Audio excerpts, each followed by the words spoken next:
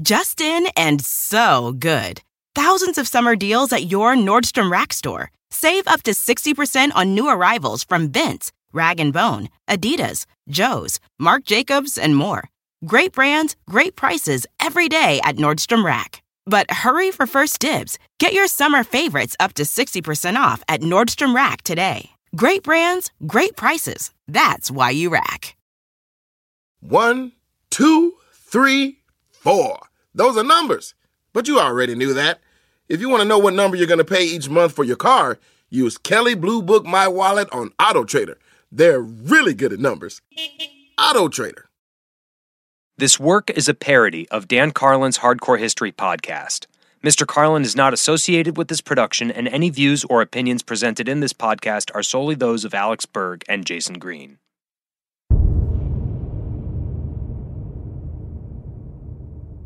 What you're about to hear is part 3 of Shadow of the Dragon. If you don't mind getting into a story in the middle of things, or simply don't think the first 2 parts were that interesting, then by all means go ahead and listen. But if you're like me and you like to start things at the beginning of things, then I recommend that you go back and check out the first 2 episodes. Either way, here is Shadow of the Dragon, part 3. So long as I'm your king, it's history. Treason shall never go unpunished. The events. There's a brave men knocking at our door. The drama. Let's go kill them. The figures. When you play the Game of Thrones, you win. Or you die. It's hardcore Game of Thrones. Winter is coming. When I was a kid, probably just about 8 or 9 years old, I went to my first ever baseball game. It was the Los Angeles Dodgers playing for the National League pennant against Milwaukee, and, even thinking about today, I still get chills. It was exciting as all heck to be in that stadium, feeling the roar of the crowd every time a batter got a hit, and also being able to feel the stakes of every pitch. Whoever won that game was going to go to the World Series. As it so happened, the Los Angeles Dodgers wound up winning the game I was at, and then went on to win the World Series that year. And gosh, it was just an absolutely incredible feeling to have been there, and to have been able to witness such an important event in person.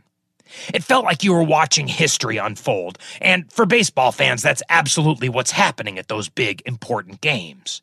Individual athletes have chances to become heroes, teams have the opportunity to become the stuff of legend, and as an audience member, you get to watch it all happen right in real time. Now, try to imagine a baseball game where the stakes were a little bit higher, if they weren't limited to sports, if there were political ramifications.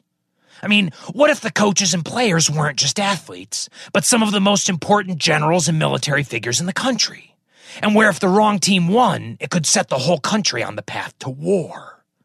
If those were the stakes, imagine how much closer attention you'd pay every time somebody said there was a baseball game on. Imagine the roar of the crowd every time there was a strikeout or a home run. Imagine if a player might be executed because he didn't catch a pop fly, or because he let a runner steal a base. It'd be a much bigger deal, wouldn't it? To call baseball the national pastime would be kind of an understatement. Heck, it'd be the understatement of the century.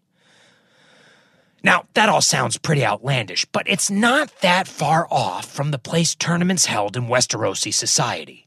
Now, some tournaments weren't that big of a deal, sort of like a mid-season game between 2 teams that nobody really follows or cares about that much. But every once in a while, something important would happen at one of these tournaments. Something that bumped it up from mere entertainment to being almost mythically important. It was rare, but it did happen. And the best example of this takes place in the year 281 AC, at what's now known as the tourney at Harrenhal. The last time we saw Harrenhal was when the Hoare family was being burned to death in one of its towers by Aegon the Conqueror and his dragon Balerion the Black Dread. Since then, it's changed hands a whole bunch of times. People can't seem to hold on to it for very long, and for a lot of reasons. First, it was built to be, kind of like the White House of the Riverlands. But now that title belongs to a castle called Riverrun, and that's where the overlords of the Riverlands, the Tullys, live. So in order to occupy Harrenhal, you've got to be a big deal, but not too big of a deal. And that ties into the second problem, which is that the place is huge. I mean, it's just massive. If you're living there, you've got to be powerful enough to afford it, because the upkeep alone costs a fortune. But not powerful enough to threaten someone like the Tullys. On top of that, there are rumors that the place is filled to the brim with ghosts, and piggybacking off of that, whenever a family does take up residence in Harrenhal, they end up having an unusual amount of bad luck, which in turn makes people believe that the entire place is just cursed and better left in peace. Getting melted by dragon fire has a way of taking even a prime piece of real estate and making it, well, not quite as desirable as it would be otherwise. But a great big castle is still one heck of a status symbol, and so there are always families that are willing to give Harrenhal a try. In 280 AC, that family is the Wents, and the head of House Went, one Walter Went, there's a lot of W's there, but Walter Went decides one day that he's going to throw his daughter, whose name I don't have in front of me, but if I had to hazard a guess, it was probably Wendy or Wanda or whatever. But anyway, Walter decides that he's going to throw her the birthday party to end all birthday parties. He's going to host a grand tournament in her honor. And not only that, he's saying things like this is going to be the greatest tournament that Westeros has ever seen. Well, I don't know if it turned out to be the greatest, but you could make the argument that it certainly became the most important. When you're riding a roller coaster and there's that moment early on when you're slowly making your way to the top of the first hill, and then there's that pause right before you go crashing down the other side. There's that eerie silence when the clanking of the chain that was pulling your car up stops, but gravity hasn't taken over yet, so all you can do is wait for things to take their course. That's what this tournament is. It's the last gasp of normalcy for Westeros. It's the calm before the storm. Of course, at the time, nobody knew that. All anybody knew was that it was definitely going to be, at the very least, an incredible spectacle, and there's no way that they were going to miss it. Because, keep in mind, for most of the people in Westeros, there just wasn't a heck of a lot to do for fun. There was no internet, no television, most of the population couldn't read. They didn't even have access to music. Instruments cost money, and learning to play them requires an education, and there's just no time for that when you've got a life expectancy of 30 and a farm to take care of. And that's why singers in Westeros are a traveling profession, because they're fulfilling a need that exists everywhere. The concept of recorded music, let alone something like an iPod or a Zune, it would blow these people's minds. We've gotten so used to having some kind of fun distraction on demand 24/7 that it's hard to imagine what life was like when entertainment was something that you might have a chance to experience just a few times a year. But that's what life was like for the vast majority of commoners in Westeros. So tournaments in general were a pretty big deal. And Went's tournament promised to be an even bigger deal than usual, the World Series of Tournaments. And not just because Went was talking a big game about how great it was going to be. There were some other unusual contributing factors at play. Aerys Targaryen decides that he's going to attend this tournament. It's where he's going to induct Jaime Lannister into the Kingsguard. And inducting a new member of the Kingsguard is always a little bit of an affair, as it's a very prestigious position. It's basically the king saying that you're one of the finest knights in the land, and that carries a kind of, celebrity feels like an odd term to use, but really that's what it is, Play your Kingsguard cards right, and you're going to be someone that the small folk tell stories about, Bards are going to write songs about your heroic deeds, and children are going to pretend to be you on not the playground, but you get the idea. So being inducted into the Kingsguard is a big deal. And so from Aerys' point of view, what better place to do it than at the biggest tournament the realm's ever seen? Which ties into his second reason for wanting to go. By this point, Aerys hasn't left the Red Keep in 4 years. And in all that time, almost nobody outside of the court, and certainly nobody outside of King's Landing, had seen him in person. People are starting to notice. And even worse, they're starting to talk about it. Add in the fact that he's already got a reputation as a torture-loving madman, and you've got a bit of a PR problem. Aerys wants to change all that. He thinks that showing his face at this giant party will lift the spirits of the people. It'll help remind everyone that they used to love him, and hey, he's still the same guy, so they should just keep on loving him. Everyone can just relax now because the king is A-okay and the realm is in good hands. In theory, it's a pretty good idea. In practice, though, it turns out to be a disaster. Because by this point, 4 years after Duskendale, Aerys had entered full-on Howard Hughes mode. Here's Maester Garcia II again with a description of his, Aerys's appearance at Harrenhal. Quote, "Whilst his attendants made the Harrenhal tourney even grander and more prestigious than it already was, drawing lords and knights from every corner of the realm, many of those who came were shocked and appalled when they saw what had become of their monarch. His long yellow fingernails, tangled beard, and ropes of unwashed matted hair made the extent of the king's madness plain to all." So right off the bat, Aerys doesn't look like a king. He looks like a crazy old man, which in and of itself is pretty unnerving because at this point, he's only 36 years old. The madness wasn't just robbing him of his mind. It was robbing him of his youth, of his body. It was eating him alive. But that's not to say that the problems were only physical. Garcia goes on to describe Aerys' state of mind, saying, quote, "Nor was his behavior that of a sane man, for Aerys could go from mirth to melancholy in the blink of an eye, and many of the accounts written of Harrenhal speak of his hysterical laughter, long silences, bouts of weeping, and sudden rages." End quote. That doesn't sound like a monarch that's capable of inspiring the love of a nation. That sounds like a damaged human being having a mental breakdown. I mean, just try to imagine what this would be like today. Or, for the sake of avoiding any kind of controversy a few years from now. But let's say that in the not-too-distant future, we elect a president who's a complete recluse, never makes any public appearances, has his VP deliver the State of the Union address, just a guy who's completely cut off from the public eye. And then he makes his first public appearance during the Super Bowl halftime show, and he looks like he's been living on Skid Row. Not only that, but he's giggling, then crying, then screaming at his aides, and doesn't seem to understand why anybody might have a problem with that. How would you feel knowing that this was the most powerful guy in the world? Well, whether or not that filled you with confidence, it sure would make halftime pretty memorable, wouldn't it? Now, another unusual thing about the tourney at Harrenhal, and if it seems like there's a lot of stuff about this tournament that makes it unique, well, that's just because there was. But another unusual thing is that it was offering some enormous purses. I mean, not actual purses, that's just what they called prize money for specific competitions. The point is, the prizes being offered, even for a big tournament, were just astronomical. More than double what Tywin had been offering at his tournament a couple of years earlier. And remember, financially speaking, Tywin Lannister's the Bill Gates of Westeros. Now, a lot of people didn't think this was that big of a deal. After all, if the point of the tournament was that Lord Went wanted to show off how big and important House Went was, well then of course he'd have huge prizes. But there are other people who point out that even if he wanted to offer purses that large, there's simply no way that he could afford it. The Wents were an important house, sure, but the amount of gold that they were offering would be tough for anyone to shoulder.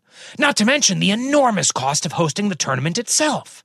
I mean, you put those two things together, and it seems like way, way more than Walter Went could afford. At least, not by himself. Which is why some people think that he had help. More than help, even. There's a theory that someone approached Lord Went in secret, that they asked him to be the public face of the tournament and then finance the entire thing for reasons that didn't have anything to do with the daughter's birthday. And who was this mysterious sponsor? Well, if you believe this theory put forward by some of the more, conspiratorial meisters, and I happen to think that at the very least it's a possibility that should be considered, but supposedly the mystery sponsor was none other than Rhaegar Targaryen. And if that's true, the obvious question is why? Why would he want to do that? And keep in mind, this is still just a theory, but the thinking is that ever since Duskendale, the relationship between Rhaegar and his father had been falling apart. I mean, perhaps that isn't too surprising, as at this point you'd be hard-pressed to find a relationship in Aerys Targaryen's life that wasn't falling apart, but his relationship with Rhaegar was particularly dire. It hadn't quite sunk to Tywin levels, but it was still pretty bad. You see, Aerys was convinced that Rhaegar was plotting to get rid of him so that he could become king. He would actually point to Duskendale as an example, saying things like, "I bet you couldn't wait for Tywin to storm the town, because then I'd be dead and you'd be king. You'd have loved that, wouldn't you?" And for his part, Rhaegar had to watch his father sink further and further into madness, which in and of itself couldn't have been easy. But he'd also had to watch as the repercussions of that madness got bigger and bigger, and the associated body count got higher and higher. And even without there being any kind of sinister plotting on his part, Rhaegar's next in line to rule Westeros, and he's certainly bright enough to look at this situation and see that, that the longer his father sits on the throne creating problems, the harder his job's going to be when it comes time for him to take the crown. And so, the theory goes, Rhaegar set up the Harrenhal tournament as a sort of cover, a way for all the lords of the realm to get together and, informally of course, start discussing what could be done about Aerys. Maybe he could be forced to abdicate the throne, or maybe he could remain king in name, but the power could be transferred to someone else, or something to sort of staunch the bleeding of damages that Aerys' reign is quickly turning into. Now, there was a precedent for this sort of thing, not of a secretly funded super tournament, but of all the major lords getting together to hash out matters of succession. They were called Great Councils, and they formed when, for whatever reason, it was unclear which Targaryen was going to get the crown. Which is kind of funny when you think about it, because if this theory is true and Rhaegar was the shadowy figure that was sponsoring the tournament, then it meant that Aerys was right. Rhaegar was plotting against him. He wasn't trying to kill him, but he was definitely trying to strip him of power, which isn't necessarily a point for Aerys. I mean, if a drunk tries to drive home from a party and his friends have to get a little physical with him in order to pry the keys out of his hand, does that make them the drunk's enemies? Or just concerned friends who are trying to prevent a crash? And even if they were the drunk's enemies, wouldn't you forgive their tactics to keep him from getting behind the wheel if it seemed like they could keep him from harming himself and a lot of innocent bystanders by doing so? I mean, at what point does necessary intervention become a sinister conspiracy? Where would you draw the line? And if that was the true point of the tournament, to me that actually speaks pretty highly of Rhaegar. Forming a great council isn't something that a power-hungry madman does. It's something you do when you think it might be time for a regime change, but you want to go about it in a safe, legal way. It's something you do when you want to shake up the government while making sure its foundations remain secure. And that's impressive, darned impressive, really. There had been plenty of people, heck, plenty of Targaryens, who had tried to seize the crown with absolutely zero concern for what their actions might do to the mechanisms of government which supported that power in the first place. And here's Rhaegar, supposedly again, getting everybody together to make sure that if there is going to be a transfer of power, that it goes as smoothly as possible. Regardless of what Aerys might think, that doesn't make Rhaegar a tyrant. It makes him a shrewd politician who's doing what it takes to safeguard the realm. Secret backer or not, though, as soon as it kicks off, the tournament at Harrenhal is a huge success. Thousands of people are there, all the big houses, it's a party. It's the black and white ball of lances and melees. The only notable absence is Tywin Lannister, who, obviously, doesn't want to have anything to do with Jaime being sworn into the Kingsguard. And pretty soon, Jaime starts thinking the same thing. He's sworn in on the tourney's opening day, in front of thousands and thousands of people. And once he's knighted, it must have seemed like a dream come true. The world explodes with applause. Half the realm is chanting his name. He's surrounded by the best knights in the world, men he grew up idolizing, and they're clapping him on the back and calling him their brother. It's the best day of his life. And then right afterwards, literally that night, the king ruins it. A few years later, Meister Martin actually describes the situation, the celebration, and immediate hard turn, saying, quote, King Aerys made a great show of Jaime's investiture. He, meaning Jaime, said his vows before the king's pavilion, kneeling on the green grass in white armor while half the realm looked on. When Sir Gerald Hightower, who was the Lord Commander of the Kingsguard at the time, raised him up and put the white cloak about his shoulders, a roar went up that Jaime still remembered. So far, so good, right? And then, as Martin goes on to say, but that very night, Aerys had turned sour, declaring that he had no need of 7 Kingsguard here at Harrenhal. Jaime was commanded to return to King's Landing to guard the Queen and little Prince Viserys, who'd remained behind.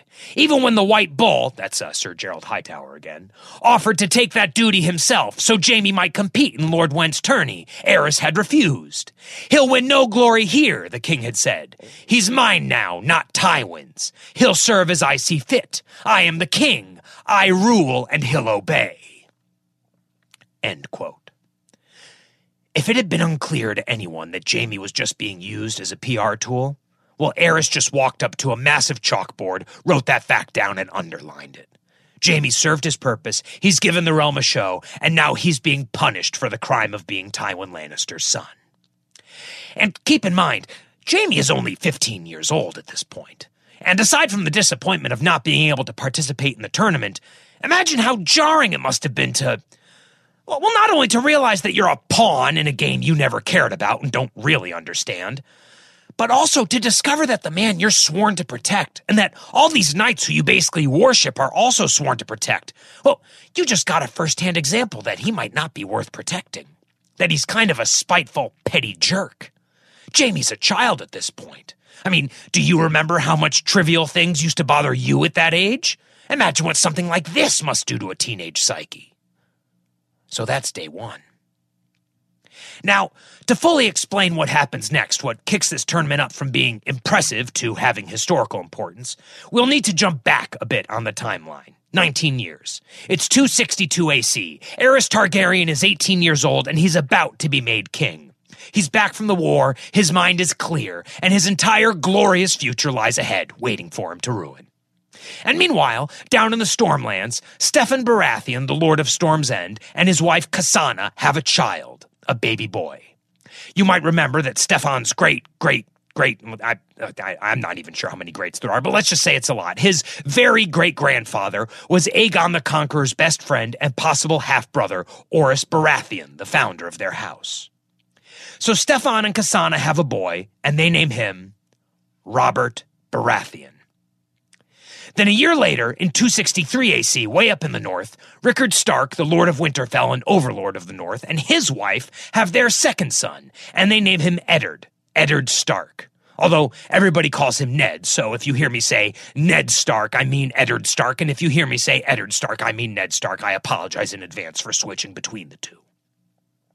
Now, the Starks are the family that have ruled the North for, well, basically since the first men showed up. I mean, in fact, the North is sort of infamous, you could say, for being the one place that the Andals couldn't fully conquer. So Eddard Stark and Robert Baratheon belong to two very old and powerful families.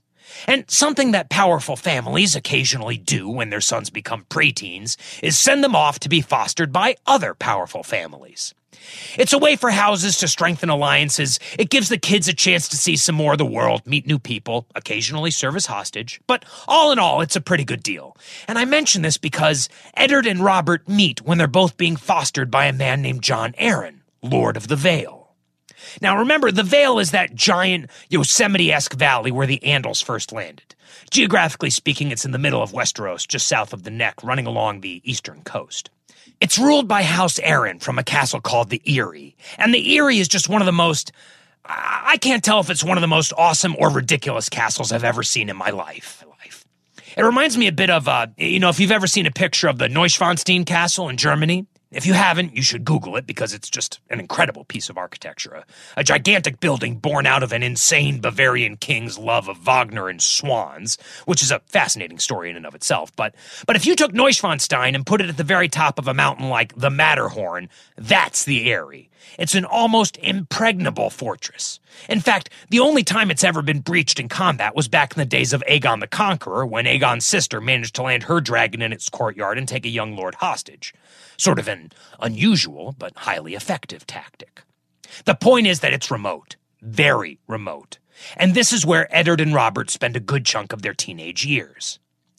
It's actually a similar situation to how Tywin and Aerys first met. We talked about it earlier, but when you're a kid and you're stuck somewhere with a kid your own age that you don't know that well, it's going to go one of two ways. You're either going to be best friends or you're going to hate each other. Luckily for some, unluckily for others, Ned and Robert became friends. Which never ceases to amuse me because basically, again, similar to Tywin and Aerys, they have the kind of friendship that you would normally find in a sitcom. Only more so. I mean, they're the odd couple of Westeros. Ned is very quiet and serious and concerned with honor and duty and all of that. And Robert? Well, if you took John Belushi, Henry VIII, and Conan the Barbarian, stuck them in a blender and mixed them all together, you'd end up with Robert Baratheon. First off, he's a huge guy, physically. I mean, he's 6.5 feet tall, covered in muscle, and he loves to fight.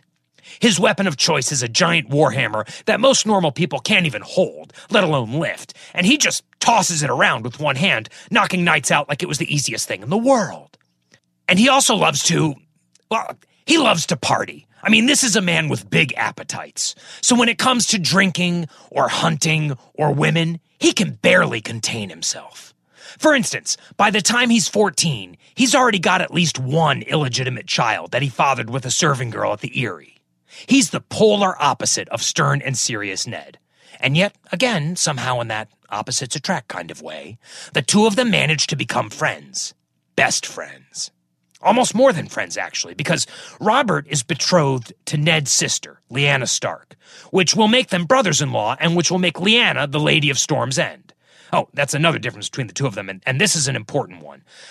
Both of their fathers are great lords, but Ned is a second son, which means his older brother, a guy named Brandon, will become the Lord of Winterfell once their father dies.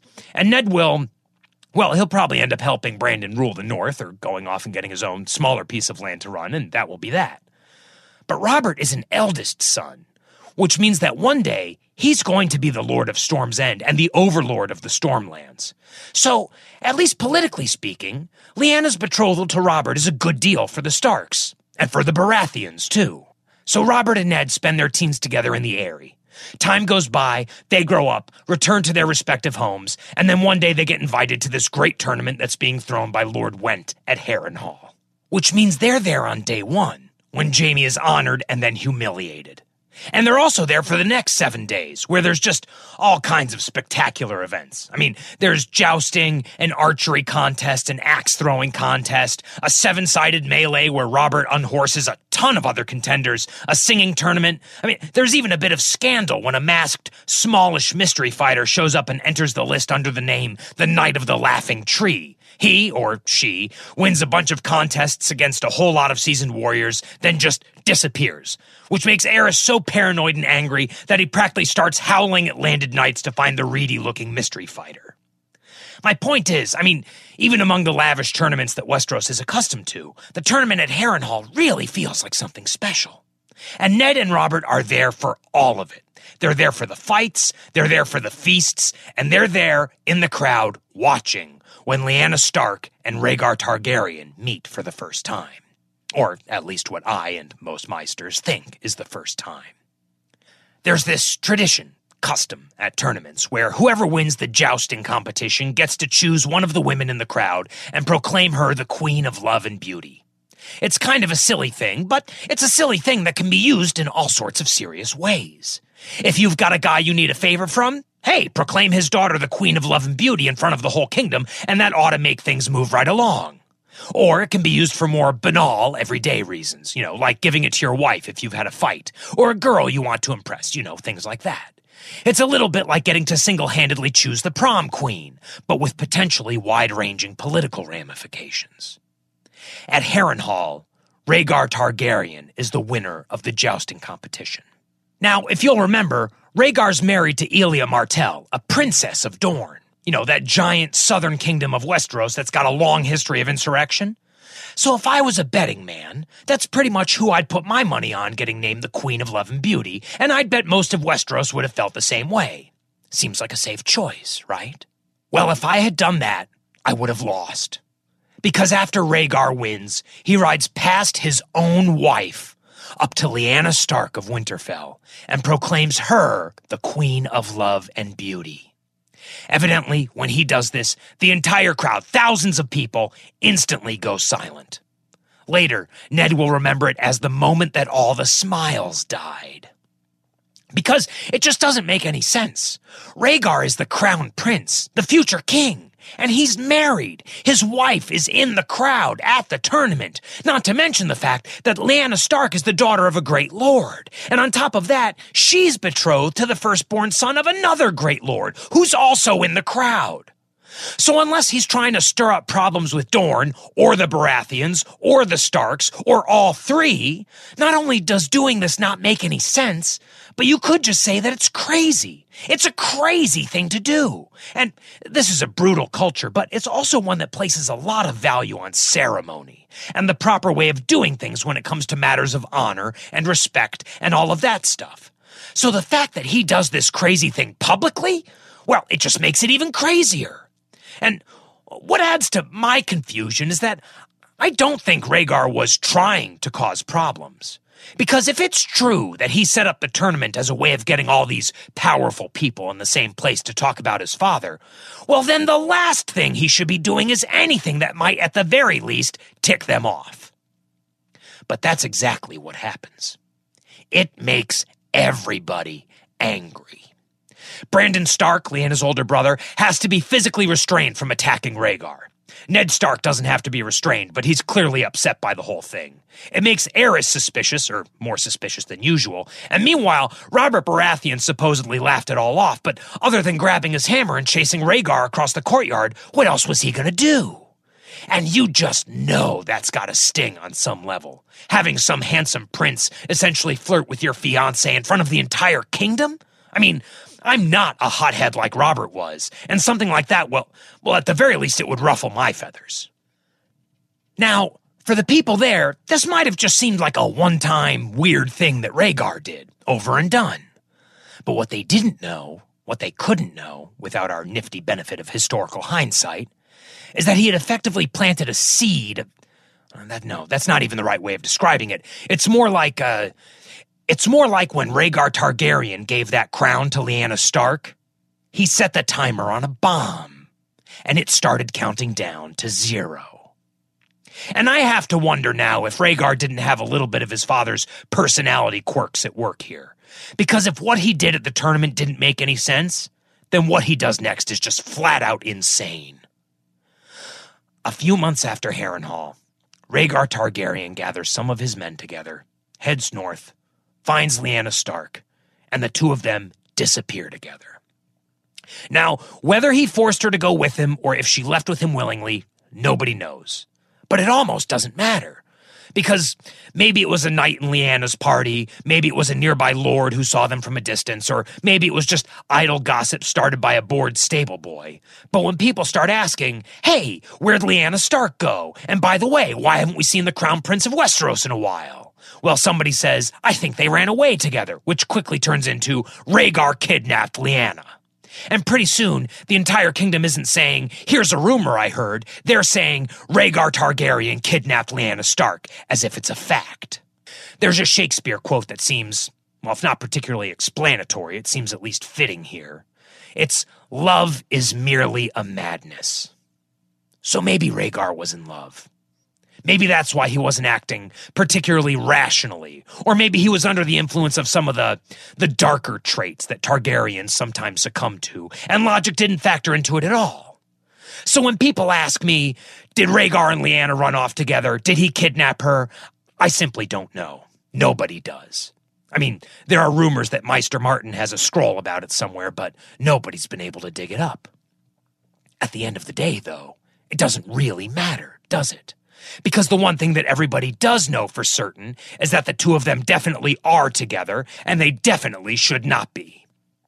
And for someone like, say, Brandon Stark, that's all he needs to know in order to cause some serious trouble. When he gets the news about his sister, Brandon's on his way to Riverrun. The current lord of the Riverlands is a guy named Tully, and Brandon's betrothed to his eldest daughter, Catelyn. And that's actually why he's headed to Riverrun, to escort Catelyn back to Winterfell for their wedding. But on the way there, he hears that Rhaegar's kidnapped his sister, and he freaks out. He puts the wedding on hold, gets a few of his friends together, and they ride off to the Red Keep in order to save Lyanna. And a quick note about Brandon's friends. They're not just random guys that he met on the street or at the bar or something like that. They're all the sons of pretty powerful lords. So, this isn't just a group of rowdy teenagers, although they're certainly that as well. These guys are future power players in Westeros who already carry some significant political weight. It's interesting because the Starks are sort of like the Targaryens in that their dominant character traits seem to fall into one of two camps. Only instead of madness and greatness, it's more like hot-headed and thoughtful. Ned Stark, for instance, is in the thoughtful camp. He's got a good, calm head on his shoulders, really thinks things through. A look-before-you-leap kind of guy. Whereas Brandon Stark, well, when he hears about his sister, he doesn't consider the smartest thing to do or the most prudent thing to do or anything like that. He gets pissed off, and he decides, to hell with any consequences, I have to act. Which, some people might call that valor or heroism, but to me it just comes across as stupid. I mean, it's true, I've never had my sister kidnapped, so who knows whether or not I'd think it was so stupid if I were in his shoes, but still, I'd like to think I could act a little less like some sort of gallant fool. Stupid or not, though, before anyone older or wiser can stop them, Brandon and his gang have made it to King's Landing. And Brandon, I don't think he had any doubts about whether or not this was a kidnapping. After what happened at the tournament, that whole Queen of Love and Beauty thing, as far as he was concerned, Rhaegar Targaryen had a history of harassing his sister. It was a pattern with this guy, which meant that this absolutely, positively was a kidnapping. No question about it. And maybe that's why, when they get to the Red Keep, Brandon and his buddies don't try and talk to anyone and figure out what actually happened. No. Instead, they ride directly down the main thoroughfare and start yelling for Rhaegar to come out and die. And folks, I'm sorry, but look, you know the king is paranoid and sees plots everywhere he looks. You know he enjoys hurting people and watching them suffer. You know that his word is the law of the land, and whatever he says needs to happen, he's got a group of the best fighters in the world ready to do it. And knowing all of that, you still decide to ride basically into his house and start yelling for his eldest son to come out so you can murder him in the street?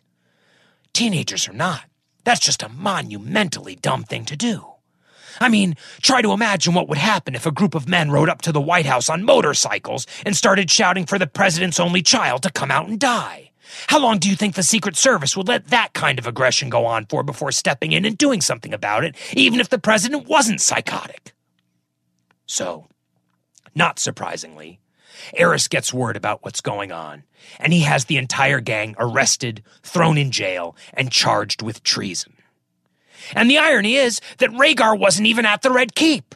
Just like the rest of the realm, nobody there knew where he and Lyanna actually were.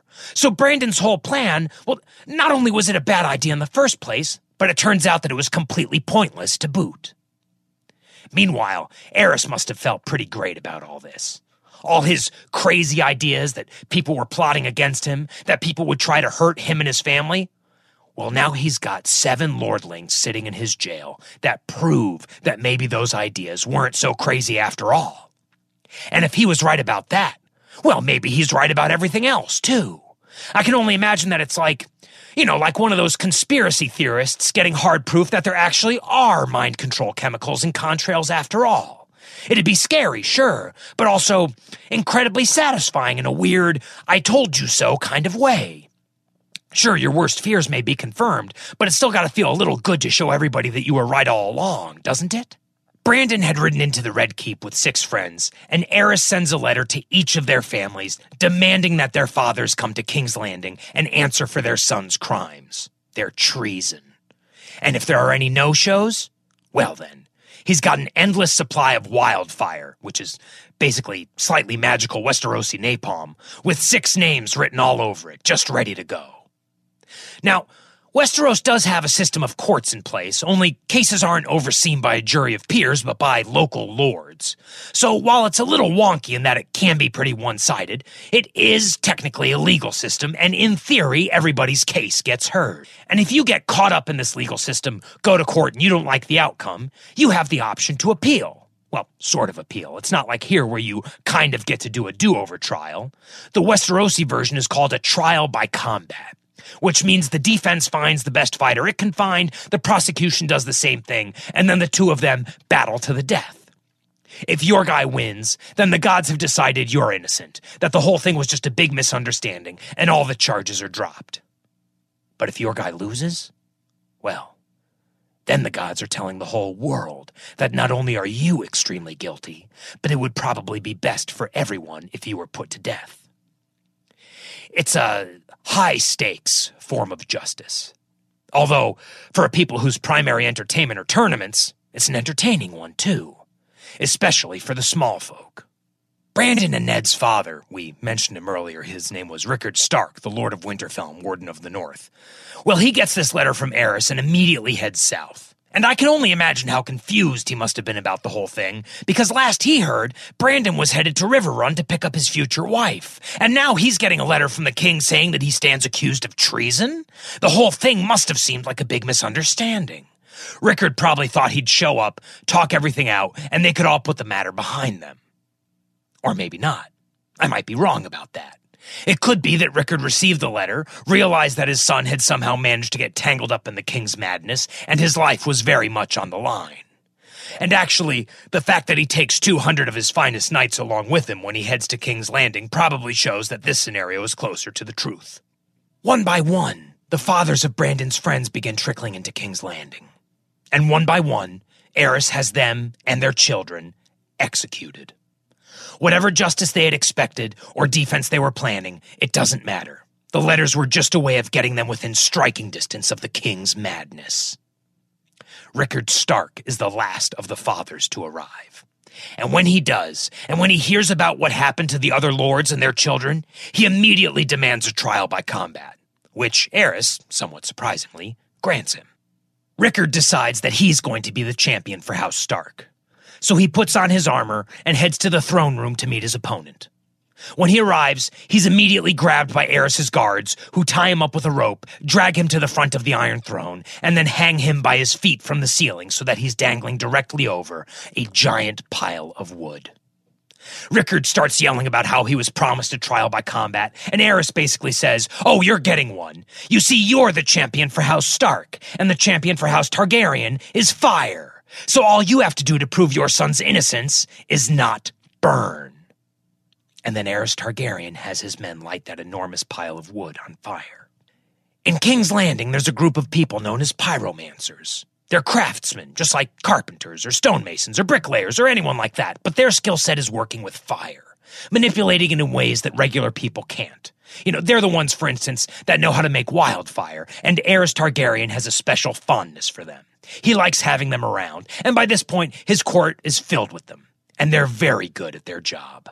So when they light the kindling beneath Rickard Stark, it's not some roaring flame that engulfs him and burns him to a crisp right away. It's a slow, controlled burn that gets hotter and then cooler, and then just a bit hotter than before, and then a bit cooler, and so on. And what this does is, it creates a situation where not only is Rickard Stark slowly being burned to death, but he's awake the entire time. He's aware of what's happening. He knows that he's being roasted alive. And remember, he's wearing his armor while this is happening, and after a little while, it gets so hot that it begins glowing red. You know when you're cooking something on the stove, and you forget to use an oven mitt, and you grab the handle of a pan or something, and it's so hot that it burns you? Well, Rickard Stark is trapped inside of a suit that's made of nothing but burning pans, and there's nothing he can do about it. That's worse than being burned alive. That's being cooked. Agony doesn't even begin to describe what it must have been like. And it gets worse. Before the fire is started, Aerys has Brandon brought into the throne room and placed in this device. I don't even know what else you'd call it, but it's this rope with a noose on one end and a gearbox on the other. Aerys puts the noose around Brandon's neck and tells him, "Here's the deal. I'm about to burn your father to death, but I'm going to be fair about it. I'm going to put a broadsword just out of your reach. If you can get to it, you can cut your father down. You'll both be allowed to leave, and we can forget this whole thing ever happened." Which, well, now it seems like the Starks might actually have a chance, right? The only problem is that gearbox at the end of the rope, well, when the rope gets pulled away from the box, even just a little bit, it turns in such a way so that the noose on the other end gets tighter, and the harder you pull, the tighter it gets. Brandon Stark may not have been the sharpest guy around, but I have to give him credit. He was brave. He watched his father burn to death. He heard the screams as his armor turned cherry red, and he tried desperately to save him. In the end, though, he couldn't. He strangled himself to death, trying to get that sword, and collapsed at the foot of the Iron Throne, under the smoldering remains of his father, who had watched him die while being cooked alive. The bomb that Rhaegar armed at Harrenhal, it just exploded. Kings, well, at least kings without dragons, but kings have limits to their power. I mean, don't get me wrong, they're powerful people, but there are limits to what they can do. For instance, even if you're a king, you can't just murder someone like Rickard Stark and expect to get away with it scot-free. He's not just some commoner off the street. He's a great lord. He's one of the rulers of the country. He comes from generations of kings himself, which means that if you murder him, let alone torture him and his firstborn son to death, well, there are going to be consequences. And not only because there are thousands and thousands of people who were loyal to him and are now going to be out hungry for revenge, but also because now the other powerful lords are looking at what just happened and thinking, well, if Aerys will do that to Rickard Stark, the Lord of Winterfell and Warden of the North, he'll do it to anyone. He'll do it to me. So why should we obey him at all? And once your most powerful subjects start thinking along those lines, you're in trouble. But Aerys doesn't know that. He's in a different world, a fantasy land. After he murders Brandon and Rickard, does he immediately go into damage control mode? No. He pays a visit to his wife. And while we can't say for sure what happened, there are credible reports that that night people in the Red Keep heard the Queen screaming for help, that she was being hurt. And the next day she was covered in bite marks and bruises. One night said she looked like she'd been savaged by some wild beast.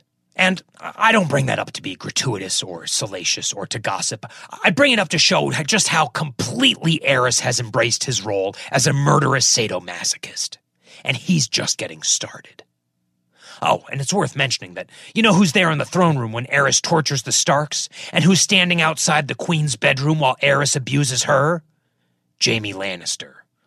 Who, look, the other members of the Kingsguard, they were good men. But they were also men. Not teenagers. And not only that, but they'd been around for a while. They'd had time to get used to Aerys. They're sort of like frogs in a pot of boiling water, right? They've been around long enough that all of this sort of seems normal. It's come up on them by degrees. But for Jaime, well, it's like somebody threw him into that pot without any warning whatsoever. He's gone from having all these romantic ideas about kings and knights to basically being almost complicit in some nasty, nasty stuff. Stuff that he thought kings and knights were supposed to prevent. I can only imagine that that is causing him some emotional distress. Meanwhile, Eddard Stark and Robert Baratheon are visiting Jon Arryn at the Eyrie. Just a nice visit, a chance for the old gang, the three amigos, to get back together and spend some peaceful, relaxing time together in the mountains. And while they're there, Jon Arryn gets a letter from Aerys Targaryen demanding that he kill both of them. Aerys' logic was, if Rickard Stark was a traitor and Brandon Stark was a traitor, well then, Eddard Stark is probably a traitor too, so he needs to be killed. And you know what? Robert's fiancée was just kidnapped or whatever by Rhaegar, so there's no trusting him either. Probably best just to knock him off as well. But here's the thing about Jon Arryn. First off, he's not the sort of guy who will just murder someone because a letter from the king tells him to. But also, he's been trying for years to produce an heir, and he has never been able to. In fact, up until a few days ago, his heir had been his nephew, Elbert. But as luck would sadly have it, Elbert was Brandon Stark's good friend, and he was one of the guys who rode with him to King's Landing to save Lyanna, and Aerys just murdered him. So here's Jon Arryn, a decent guy without any kids of his own. But he does have Ned and Robert, two young men that, well, he doesn't think of them as former wards. He helped raise them. He watched them grow up, and he's more than a little attached to the two of them. Blood relation or no, he considers them his sons. And now the Mad King is asking him to send them his way so that he can probably torture them to death, just like he did to Rickard and Brandon Stark, not to mention his nephew, poor old Elbert. Well, there's just no way that a guy like Jon Arryn is going to do that. And he doesn't. He refuses. And when you refuse the orders of a king, you're not just saying, "Well, I've looked over your request and decided that it simply isn't the right time to comply right now." No. At the very least, you're risking another Duskendale. And Jon Arryn knows that, and he's okay with it. More than okay. Because as far as he's concerned, he's not risking another Duskendale. He's starting a war. After he dismisses Aerys' letter, Jon calls his banners, which means that he tells all of the lords who serve under him, basically everyone in the Vale, to rally the troops, stock up provisions, and make any domestic arrangements that are necessary, because the men might be gone for a while. Mad King Aerys has gone too far this time, and Jon Arryn is going to do something about it. The only hitch is that not everyone follows his order. In fact, a few lords flat out refuse and say, wait a second, we're your guys, but ultimately our allegiance is to the king. We're not going to join your rebellion. In fact, we're going to do everything we can to stop it. Because as far as we're concerned, you're all traitors. And it's funny because, in a certain way, they're doing exactly what Jon Arryn just did. He was sworn to obey the king, and he didn't like an order the king gave, and so he ignored it. And now his bannermen are doing the exact same thing. Which results in two sides. Those who are loyal to the crown, known as the Loyalists, and then there's the rebels, who, obviously, are the ones rebelling. Now, in order for Jon Arryn's rebellion to have a chance, Robert and Ned have to get back home immediately, basically yesterday. I mean, this isn't some small battle they're starting. It's a huge deal. And in order to get their respective bannermen all on the same page, they're going to need to be there in person, there being their respective castles, Winterfell for Ned and Storm's End for Robert. And this is a problem, because one of the earliest Loyalist commanders is a guy named Mark Grafton. He was one of Jon Arryn's bannermen, and now he's doing everything he can to make sure that the rebellion dies before it can even get started. Say what you will about Aerys Targaryen, but there's a certain kind of logic in wanting him to be on your side, not against you, and Mark Grafton's doing everything he can to show that he's not going to let any of these rebels get out of the Vale too easily. And he does that by blocking access to Galltown, which is the Vale's only major port. So now, well, the Vale is basically a giant valley with only two roads in and out, and neither one is a good option, because if Ned and Robert try to use them, there's no telling who they'll run into. And in fact, running into just about anyone is bad news, because at this point, most of the realm doesn't even know that there's a rebellion brewing, so they automatically default into the Loyalist camp, which means that taking the roads is just asking for a fight. But time is of the essence here. They need to keep up the momentum of their cause. Right now, the rebellion is like, well, it's like the alien that bursts out of John Hurt's chest in the movie Alien, right? It's absolutely dangerous, but it's too small to really be that much of a threat to the rest of the crew, or in this case, the kingdom. But give it just a little time to grow, and it's going to be a real problem. Ned, who's got the longer journey, can't afford to wait. So he gets a party together, and they climb out over the mountains that frame the northern side of the Vale. They're called the Mountains of the Moon, and, while pretty, they aren't exactly the safest of places. I mean, first off, you're going to have to deal with all the normal problems that come with climbing over a mountain. Stuff like falling off a cliff or through a snowbank or getting caught in an avalanche or the classic get lost and starve to death situation. Typical mountain stuff. But on top of all that, the Mountains of the Moon are crawling with clans that don't consider themselves to be part of the Seven Kingdoms. Sort of like how if you go deep enough into Appalachia, you'll find families living in valleys or on mountaintops that are so far off the grid that it's just never been worth the effort to make sure that they're following all the laws that they'd have to really follow to make them part of America. Same deal with the Moon clans. They've got scary-sounding names like the Burned Men, the Black Ears, and the Stone Crows. And they don't care what house you're from or who your allies are or who your father was. They've lived on their own in those mountains for thousands of years. They know them backwards and forwards, and if they catch you wandering around in them, the odds are pretty good that they're going to kill you. So Ned's taking a real gamble when he decides to try for the mountains. Especially because, he's no longer a minor political figure in Westeros. When Aerys killed Rickard and Brandon Stark, Ned became the oldest living male Stark, which means that he's now the Lord of Winterfell and the Warden of the North.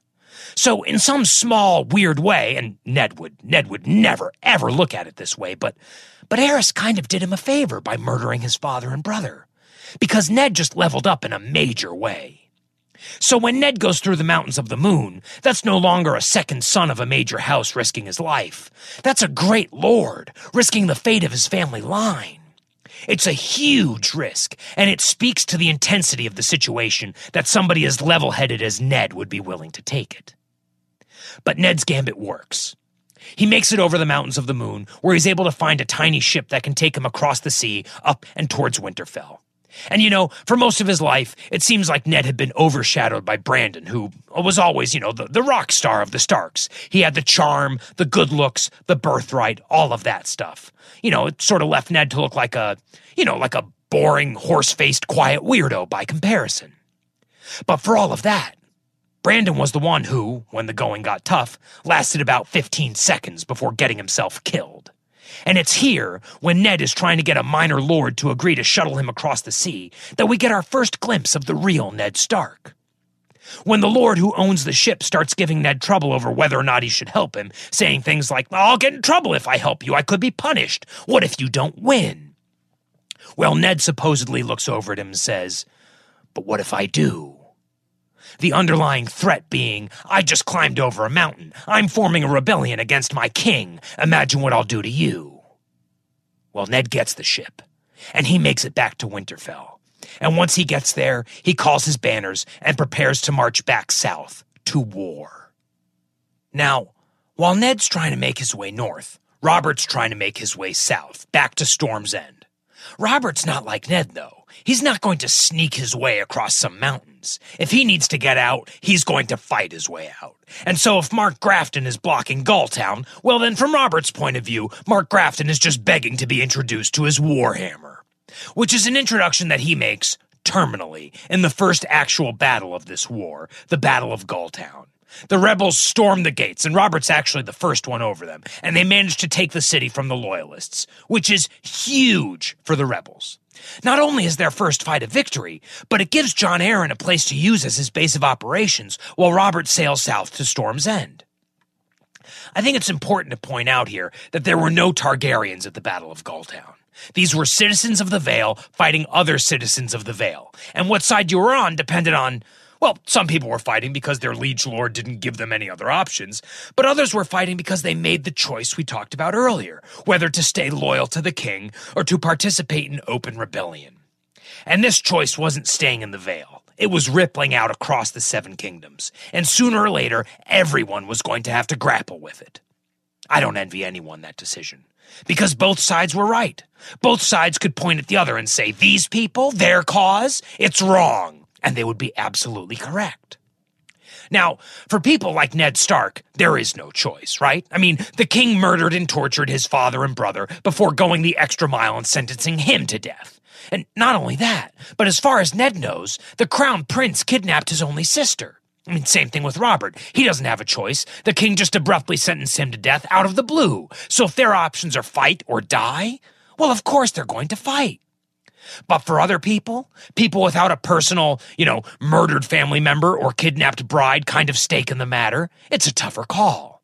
Yes, Aerys is the Mad King, but he's still the king, the ruler they've given their word to obey. So even if they don't like him personally, they can still value what he represents, which is 3 centuries of stability, history, tradition, culture, government, the possibility of a lasting peace. Do his actions, no matter how vile, do they justify citizens breaking their oath and threatening everything on that list?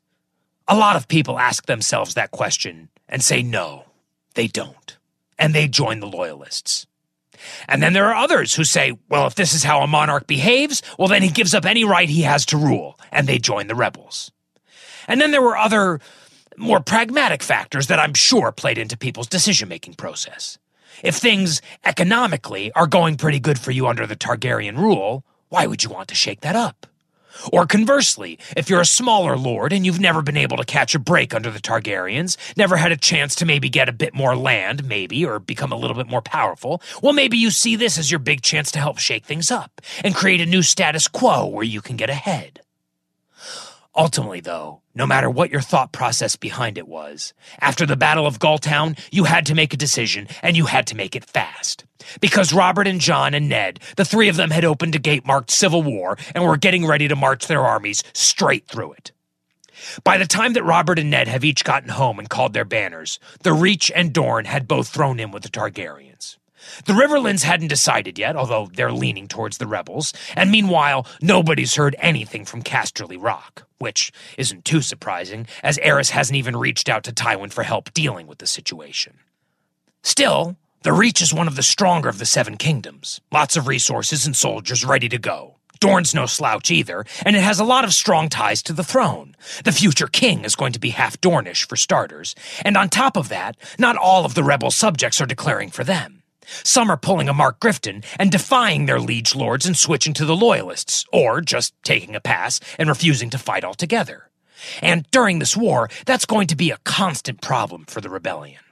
So even though they've got a lot of momentum, it's by no means a foregone conclusion that the rebels are going to win this fight. That said, they do have a weapon that the Loyalists don't: marketing. At some point, Jon, Ned, and Robert sit down and they have a conversation about, well, what do we do if we actually win this thing? Do we just get rid of Aerys? Do we get rid of the monarchy entirely? I mean, what's the end game here? And they come to the conclusion that if they do win, Robert's going to become the new king.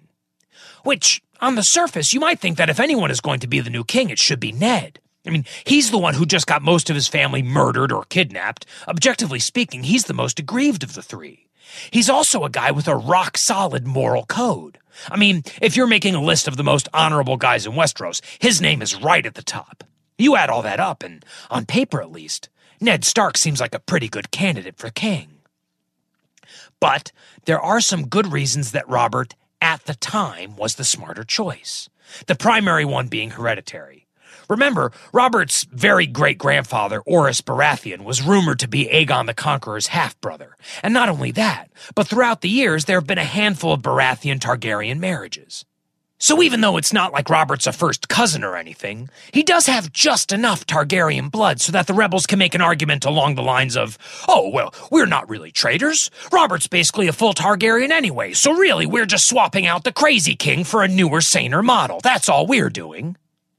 So with Robert, you get all the benefits of a Targaryen king, the tradition, the stability, the history, etc., and none of the drawbacks like burning people alive and so on. Additionally, Robert's got something that's extremely valuable when you're trying to rally people to your cause, but paradoxically is also sort of undefinable. So for lack of a better word, let's call it charisma or personal magnetism or star power. And I don't mean charisma like your uncle's got, where he can always crack up the family at Thanksgiving. Big deal. I mean charisma on the level of Bill Clinton or Steve Jobs or even somebody like Adolf Hitler. People whose force of personality was so strong that it was almost a physical thing. I mean, they're the people who have or had a sort of reality-bending effect that just naturally made people want to be on their side, to buy whatever it was that they were selling. You know, earlier when I compared Robert to John Belushi, it wasn't just because of his larger-than-life appetites. It was because, well, you know, there's this book called Live from New York. It's a history of the first 25 years of Saturday Night Live's run, and there's a portion where Jim Belushi is talking about his brother, that would be John. You know, he's talking about his personality. Actually, I have the exact quote here, and this is Jim Belushi speaking, and he says, quote, "I'm going to tell you a little something about my brother. I don't care how strong-willed you are. After 20 minutes, you'd be doing whatever he wanted you to do. And you'd love it. He'd have you dancing on the cigarette machine in 2 hours and loving it. He was just that powerful." End quote. That's Robert Baratheon. During one of the earlier battles in this war, Robert ends up killing a powerful loyalist lord and capturing his son. He takes the son back to Storm's End, and within 3 days, Robert's convinced him to switch sides and fight for the rebels. And the son, despite knowing that Robert just killed his father, the son agrees. And not only that, he eventually dies fighting for Robert's cause. I mean, that's charisma. That's charisma on steroids.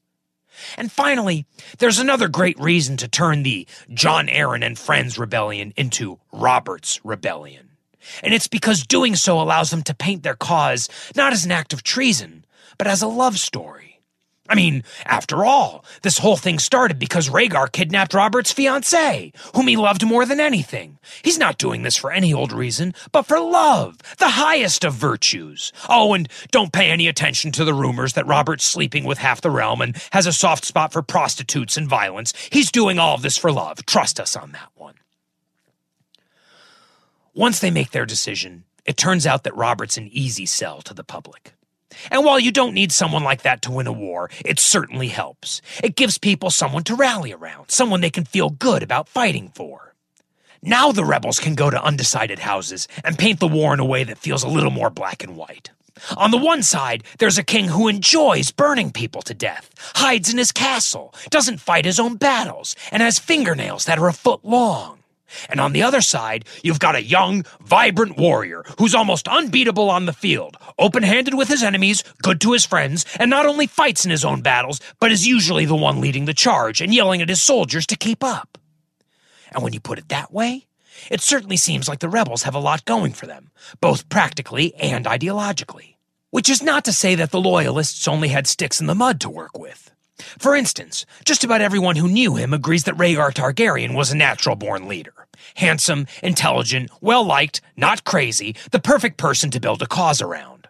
For the loyalists to point at and say, see, this is the monarchy that we're fighting to preserve. This guy is not only the rightful king, but he's also just like Robert, minus the womanizing. And if that wasn't enough, he also plays the harp. The only problem is that none of that means anything if nobody knows where you are. And despite the fact that he kinda, sorta, inadvertently started this whole kingdom-wide civil war thing, Rhaegar's still nowhere to be found, which is just terrible for the loyalists because this is when they need him the most. By this point, Robert's returned to the Stormlands, marshaled his army, left one of his younger brothers, a man named Stannis Baratheon, in charge of defending Storm's End, and has marched out to meet up with Ned, who's currently leading his troops down from Winterfell. The idea is that Robert will head west, damage the power of the Reach as much as he can, then loop north, completely bypass King's Landing, and then he and Ned will meet up in the Riverlands, along with Jon Arryn, who's coming in from the east. From there, they'll join their three armies together and deal with the Loyalists. And on this march west, Robert's on a hot streak. Commanding men in the field? It's what he was made for. It's what he was born to do. At one point, he manages to win 3 different battles in a single day. He finds out that 3 of his bannermen have decided to join forces and march on Storm's End, and so Robert takes his army to their secret meeting place, a ruined castle called Summerhall, and he waits for them to arrive. And then, as each army shows up, his forces overwhelm them, recoup for an hour or 2, then do it again, and then again. 3 times in a day. I mean, that's just incredible. Robert had his faults, but he really was just tremendously talented when it came to warfare. But he's not invincible. He does lose a battle on this march, and it's when he first comes up against the armies of the Reach. A quick reminder, the Reach is the southwestern portion of Westeros. Its overlords are House Tyrell, which are one of the 7 great houses, and the current guy in charge is named Mace Tyrell. Now, Mace Tyrell, we'll talk about him more later, but he's the kind of guy that's absolutely positive that he's just a spectacular battle commander, while, in reality, at best, he's only sort of okay. However, his second in command is a guy named Randyll Tarly, and he is a great commander, and he's the one who's able to break Robert's winning streak. It's called the Battle of Ashford, and the details are scarce, but apparently Randyll was leading Mace Tyrell's vanguard, the lead forces of the Tyrells, when he somehow managed to get the drop on Robert's army, beat them in battle, and force them to retreat. This is the first major win for the Loyalists. And instead of keeping that momentum alive by giving chase and following a now weakened Robert, Mace Tyrell shows up, assumes control of Randyll's troops, and decides to march further east so that he can lay siege to Storm's End. And while capturing Storm's End would effectively rob Robert of a home base, it seems like a poor decision to me, because there's not really anybody at Storm's End, just a small garrison, and Robert's already marshaled his army. So even if he loses access to the Stormlands, it almost doesn't matter. He's already got what he needs from them. So big deal if they take Storm's End. Mace Tyrell's being a real dummy here. I would have argued, and I have to imagine that this is similar to what Randyll Tarly probably did argue, that in the grand scheme of things, Storm's End didn't matter, and that a much, much better use of Tyrell's forces would be chasing Robert down. Mace Tyrell disagrees, though, which is amusing because this really was a moment when he had a very good chance of winning the war.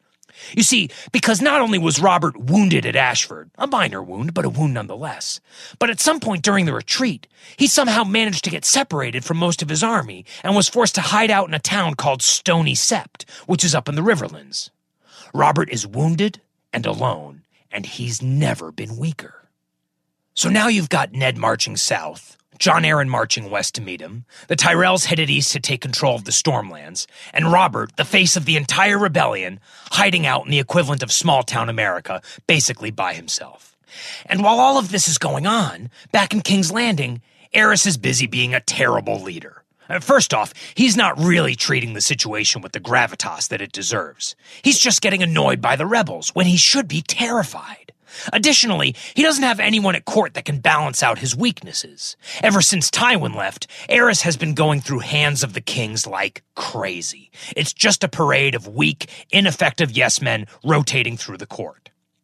Now, around the time that the Battle of Ashford happens, Aerys does do one somewhat competent thing.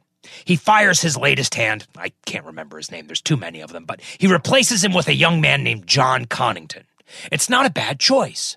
Connington's a lordling from the south, a friend of Rhaegar's, and was known to be really very smart, a good commander, and a fierce warrior. From what I can tell, he was actually a pretty impressive guy. In fact, in normal circumstances, he might have had what it took to be a great hand. But these aren't normal circumstances. There's a war on. Aerys had hired Connington in part because of his youth. He's around 18 years old, maybe 20, but in the hopes that having a young, energetic leader on his side would help dim Robert's star a little bit, maybe attract a few lords who were on the fence about which side to join. In theory, it's not a bad idea, except whether Aerys wants to admit it or not, this is a full-out war, and war has a way of taking something that in regular life might be considered a plus and turning it into a minus. All of which is a long way of saying that Connington's youth has been transformed into inexperience, which in wartime can be a huge liability.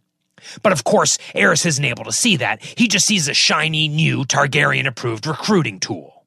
Shortly after Connington becomes hand, he gets word that Robert is basically all alone in Stony Sept, which must have seemed like a gift from the gods, because Connington's smart enough to see that this is a real chance to crush the rebels in one shot, impress the king, and become a hero. So he gets an army together and rushes off to Stony Sept with visions of glory racing through his head.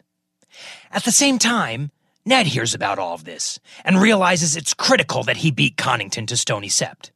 Because if he doesn't, and Connington's able to find Robert, well, it's hard to have Robert's rebellion if there's no Robert, right?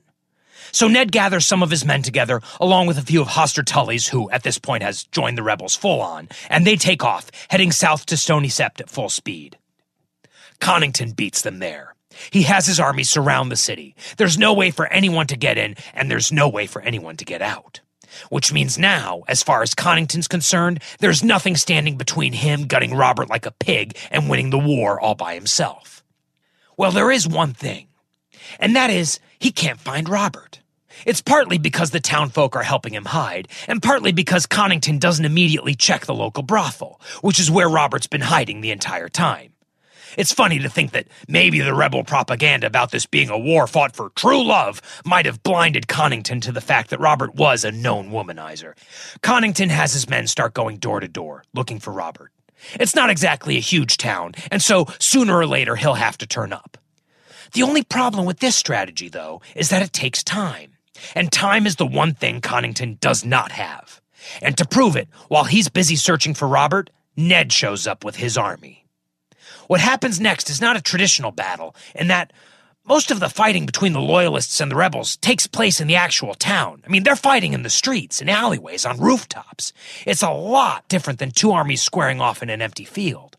And in the middle of all this, the villagers start ringing all of the bells in town as a way of telling people to come out and fight. Robert hears the commotion, emerges from hiding, and together he and Ned, and mostly Ned's army, beat back Connington's forces. It's known as the Battle of the Bells, and it has a couple of interesting consequences. The first is that it forces Aerys to finally realize that Robert isn't just a surly lord who's causing some trouble. He's a legitimate threat to the Targaryen dynasty, and he needs to be treated like one.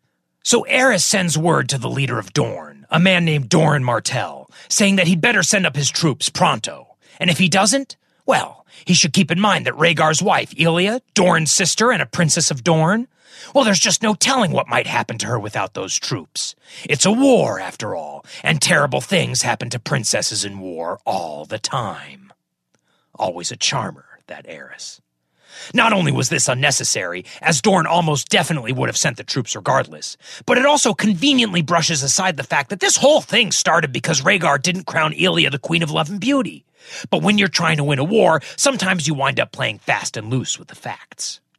Next, he fires Jon Connington. And by that I mean he's let him go from his job, not, actually set him on fire. Not only that, but he strips him of all his land and titles, and then exiles him to Essos for the rest of his life. Which was a bad move because, loss or no, Connington was a talented guy, and Aerys is in short supply of those at the moment. Oh, and a quick side story.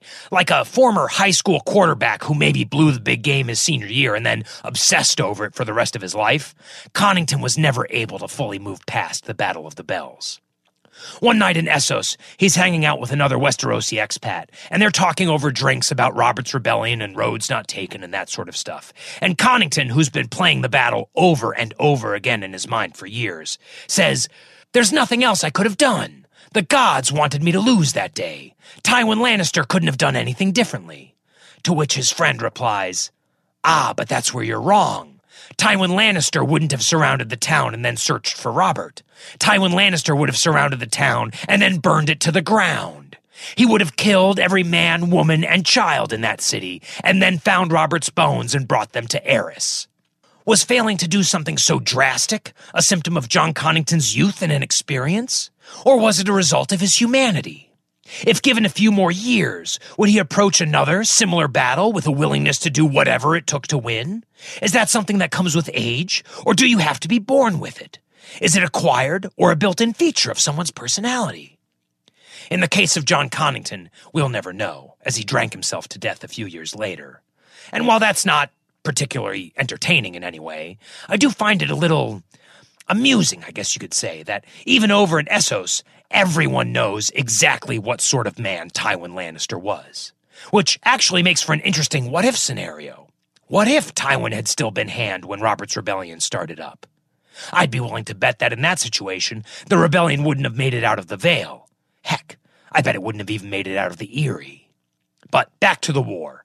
After the Battle of the Bells, a big change happens to the rebel leaders.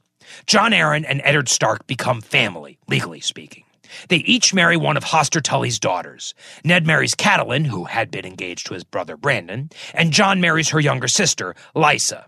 Must have been a bit odd for Ned, not only marrying your brother's fiancée, but at the same time having your sort of dad become your de facto brother-in-law. Odd or not, though, it was the deal that brought the Tullys firmly into the rebel camp, which meant that now there are 4 great houses siding with the rebels.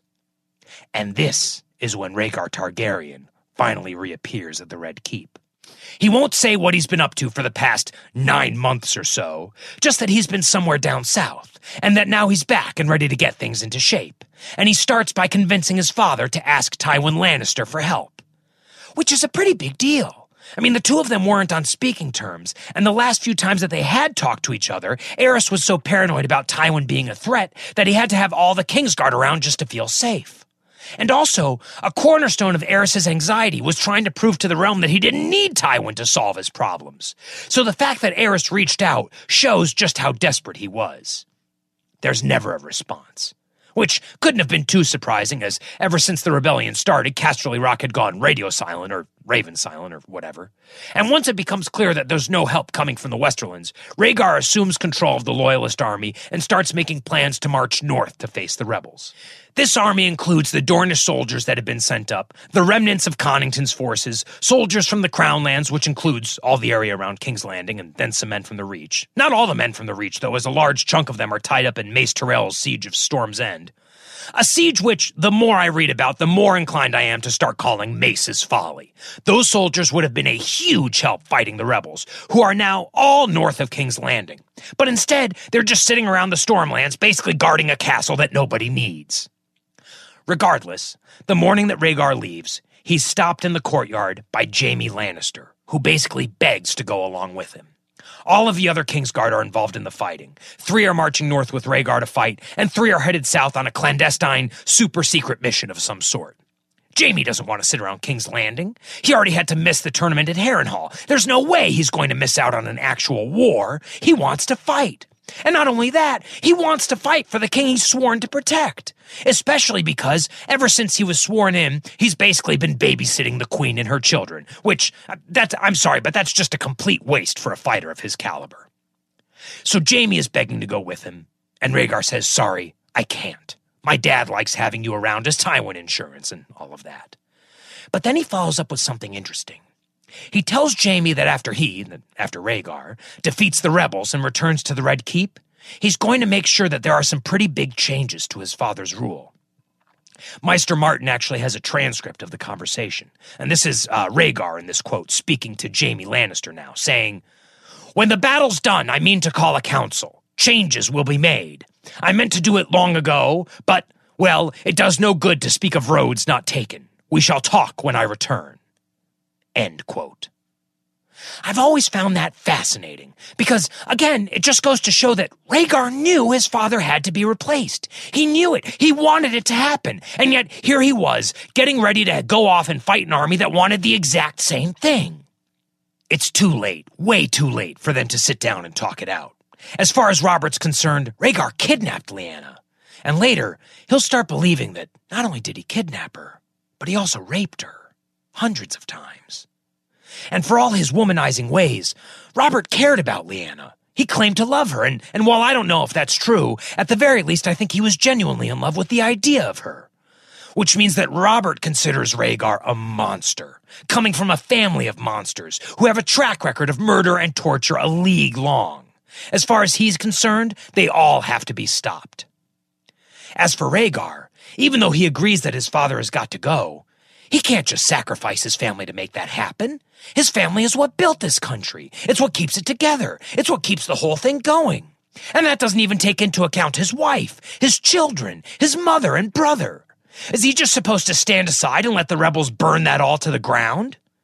It just goes to show that in this world you're constantly finding good people who are forced into impossible situations. Regardless, Rhaegar leaves Jaime behind, heads north, and a few weeks later, the Loyalist and Rebel armies meet in the Riverlands, where three major rivers, the Red Fork, the Blue Fork, and the Green Fork, come together, forming an area that's known as the Trident. And when the fighting breaks out, it centers around the ford where the Green Fork joins the other rivers, which will soon be known as the Ruby Ford. The two sides are they're sort of evenly matched at this point. I mean, the rebels have around 35,000 men, the loyalists a little more, around 40,000. But it's a funny battle, though, because even though there are nearly 80,000 people involved, the whole thing hinges on just two men. In the middle of this full-on war, with people fighting and dying everywhere, and unbelievable noise and confusion and chaos raging like a hurricane in all directions, Robert Baratheon and Rhaegar Targaryen somehow manage to find one another. They meet in the center of the battle, in the middle of a river, and they have a showdown. Singers couldn't have written it any better. Now, as I've said, Robert is one of the most famous fighters in Westeros, a huge guy who fights with a giant hammer. He's basically a machine built for killing. But Rhaegar was no slouch in the one-on-one fight to the death department either. He's smaller than Robert, sure, but remember, this whole mess started after he won a tournament against the best fighters in all of Westeros. So if I was watching all of this happen in real time, statistically I'd have to say that it was a pretty even fight. Visually, I'd say that Rhaegar was a goner, but a little technique can go a long way. But at the end of the day, it doesn't go far enough. Robert's battle-hardened. He's been fighting almost non-stop for months at this point, and Rhaegar's only recently reemerged from wherever he'd been holed up with Lyanna Stark. However good he may have been at the tourney of Harrenhal, he's got to be a little rusty now, and the stakes are life and death. Maester Garcia II, who, admittedly, throughout most of his writing is a little harsh on Rhaegar in general, still has a good description of the fight, saying, quote, "The battle screamed about Lord Robert and Prince Rhaegar both, and by the will of the gods, or by chance, or perhaps by design, they met amidst the shallows of the ford. The two knights fought valiantly upon their destriers, according to all accounts, for despite his crimes, Prince Rhaegar was no coward. Lord Robert was wounded by the Dragon Prince in the combat, yet in the end, Baratheon's ferocious strength and his thirst to avenge the shame brought upon his stolen betrothed proved the greater. His warhammer found its mark, and Robert drove the spike through Rhaegar's chest." End quote. The hit was so hard that Rhaegar's armor had some rubies inlaid on the chest plate in the shape of a three-headed dragon. The impact tears them out of their sockets, and they go flying into the river. Soldiers on both sides of the battle stopped fighting to collect them, ignoring the fact that their prince is gasping for his last breaths just a few feet away. It's why that area is now known as the Ruby Ford. Now, supposedly, as he's lying there in the water, dying, Rhaegar whispers a woman's name. Although, I don't know how anybody would be able to hear a whisper in a war, so the truth is that he probably just drowned to death in his own blood without saying a thing. But if I'm wrong, which I'm known to be from time to time, I'd bet that he almost certainly whispered Elia, his wife's name, as a way of apologizing for all the pain he recently caused her in the realm. Whisper or no, though, shortly after he gets his chest caved in, Rhaegar Targaryen, the crown prince of Westeros, dies in the mud at the feet of Robert Baratheon. When the loyalist forces see that their commander, their prince, has died, they break. They either run away or surrender, but one way or the other, they stop fighting, and the Battle of the Trident is over. This is a huge victory for the rebels. The Loyalists still have the Reach and Dorne on their side, but right now there's nothing between the rebel army and King's Landing, and if they can take King's Landing, then the war is over. The only thing holding them back is Robert.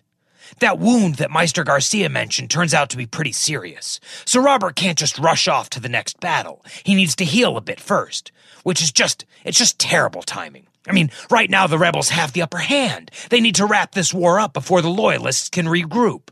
So instead of calling for a pause or a timeout, Robert sends Ned down with a vanguard to secure King's Landing, the plan being that Robert will be following right behind, just as soon as he's able. When Aerys hears about the death of Rhaegar, well, he realizes that the Red Keep might not be the safest place anymore. He doesn't flee, but as a precautionary measure, he does send Rhaella, who at this point is pregnant again, and their younger, well now only son, Viserys, to Dragonstone, which is that island off the eastern coast of Westeros that Aegon the Conqueror launched his invasion from so many years ago. In the years since, it's become sort of a safe haven for the Targaryen bloodline. But Aerys doesn't send Rhaegar's wife, or their children, a girl named Rhaenys and a baby boy named Aegon. Seems like the Targaryens always had to have at least one family member named Aegon lying around. But no, they have to remain behind to ensure that Dorne stays loyal. Which, there's no reason to doubt Dorne's loyalties at this point, but Aerys is spiraling out of control. At this point, everyone's a traitor in waiting. And he has good reason to be scared. What's left of his army is scattered around the Riverlands, and the only other loyal forces are either too far away to be of any help, or wrapped up in the pointless siege of Storm's End. For all intents and purposes, outside of the City Watch, which is sort of like the local police, King's Landing is completely defenseless against the rebel army. And then, miraculously, just as it looks like Aerys might be out of options, help arrives. An army of 12,000 men show up just outside the city gates, and they're led by none other than Aerys' childhood friend, Tywin Lannister, who, up until this point, had sat out the entire war. But now he's here. One of the best field commanders in all of Westerosi history is just outside the city gates, with thousands of fresh troops, and he's ready to save the day. It must have seemed too good to be true. And to his credit, Aerys suspected that it was. I mean, it's a little suspicious, right? This army showing up right when he needs them the most. So even though Tywin keeps sending messages saying, "Open the gates, I'm here to help," Aerys doesn't do it. He stalls, and when he can't stall any longer, he goes to two of his council members for advice. The first is Varys. He's the spy master I mentioned earlier, the one that Aerys had brought over from Essos. And Varys is pretty cut and dry about the whole thing. He takes one look at Tywin's army and tells Aerys that it's a trap, that if he lets Tywin in, he's going to regret it. But then there's Grand Maester Pycelle, who's been a staple at court for way longer than Varys, and he's saying the exact opposite. He's saying, a trap? Tywin Lannister is your oldest friend. He'd never hurt you. Of course he's here to save you. Open the gates before it's too late. It's funny, isn't it? How even if we know, really know, deep down inside that something is too good to be true, we'll still let hope drown out that intuition? I ask because, in the end, even though he probably knew better, Aerys listens to Pycelle and sends down word to open the gates. Years later, Jaime Lannister will say that his father intended to be on the winning side of the war, and that after the Battle of the Trident, well, his mind was made up. So as soon as the gates to King's Landing are opened, Tywin's forces start sacking the city. Lannister troops kill the city guards, they kill the small folk, they rob, they rape, they steal, and the whole time, they say that they're doing it in the name of Robert Baratheon. This is the end of the war. There's no coming back from this. And as deluded as he is, Aerys knows it. It's only a matter of time before Tywin's army makes its way through the city and up to the Red Keep. So Aerys decides to play his nuclear ace in the hole. Months earlier, after the Battle of the Bells, while Rhaegar was busy getting an army together and the rebels were assembling in the north, Aerys had started coming to grips with the fact that there was a chance that he might actually lose this war. So he came up with a plan. Nobody knew about it. Just the king, the pyromancers who are always hanging around the court, and Jaime Lannister, who was guarding the king when he put this idea into action. And years later, Jaime will describe exactly what this idea was, saying, quote, "He," meaning Aerys, "saw traitors everywhere, and Varys was always there to point out any he might have missed. So his grace commanded his alchemists to place caches of wildfire all over King's Landing, beneath Baelor's Sept and the hovels of Flea Bottom, under stables and storehouses, at all 7 gates, even in the cellars of the Red Keep itself. Everything was done in the utmost secrecy by a handful of master pyromancers. They did not even trust their own acolytes to help." End quote. After hearing that Tywin is sacking the city, Aerys tells his latest hand, who at this point is a pyromancer, which is like naming a baker the vice president, but he orders his hand, a man named Rossert, to ignite all the wildfire that's hidden around the city. Nobody, at least nobody that I know of, had ever made, let alone set off that much wildfire before. Nobody's ever even come close. The devastation would have been incalculable. Not only would it destroy the Red Keep, it would destroy the entire city of King's Landing. Heck, it might even take out the hills that the city's built on, leaving nothing behind but a smoking crater next to the narrow sea. It would give whole new meaning to the phrase scorched earth. And Aerys is well aware of that fact. Before he gives Rossert the order, he refers to Robert and says, quote, "Let him be king over charred bones and cooked meat. Let him be the king of ashes." It's fitting that the last act of a madman would be to kill a city full of his own citizens, a city that his ancestors built out of nothing. I mean, that's a heck of a spiteful, Pyrrhic victory, isn't it? There's just one problem. Jaime Lannister. Out of all 7 members of the Kingsguard, he's the only one left in King's Landing. Aerys would never let him leave. And he's also the only one who knows what Aerys is up to. He's been there, quietly and dutifully guarding Aerys' family, while Aerys has been talking over these plans with Rossert. And you really have to feel for him, Jaime, that is. I mean, here he is, this young kid, and he really is just a kid. At this point, he's 15, maybe, only 16, but all he's ever wanted is to be a knight. And not just a knight, but a great knight. Well, he got that wish, but it was granted in a grotesque, monkey's paw kind of way. He's had to watch his king, the man he's sworn to protect, repeatedly mutilate innocent people. He's had to watch him burn them alive. He's had to watch him torture a child in front of his father. He's had to stand outside the king's bedroom and listen as he brutalizes the queen. He had to listen to her screams. Things got so bad that the White Bull pulled him aside and had to remind him that he swore to protect the king, not judge him. Imagine that you spent your whole life wanting to protect people, wanting to serve the realm, and then you find out that the king of that realm, your king, is a monster. Imagine that on top of all that, this monster is about to destroy an entire city and burn hundreds of thousands of innocent people to death. Now imagine you're the only one who knows, and you're 16 years old. What do? I have to be honest, I don't know what I would do in that situation. But I know what Jaime Lannister does. He's at the walls of the Red Keep, trying to protect it from his father's forces when he hears that the king and Rossert are alone together in the throne room, and something in him snaps. He realizes, or decides, that he's not the kind of knight that can let an entire city of innocent people be murdered, and he's going to do something about it. Now, on the surface, he and his father don't have a lot in common. But looking at what Jaime does next, I think it's safe to say that they share at least one quality. First, Jaime chases down Rossert, who's literally on his way to set off the wildfire, and kills him. He does this for 2 reasons. One, because Rossert is clearly just as insane as the king, and will absolutely burn King's Landing to the ground without giving it a second thought. And 2, because killing him ensures that he's not able to pass the king's orders along to any of his acolytes.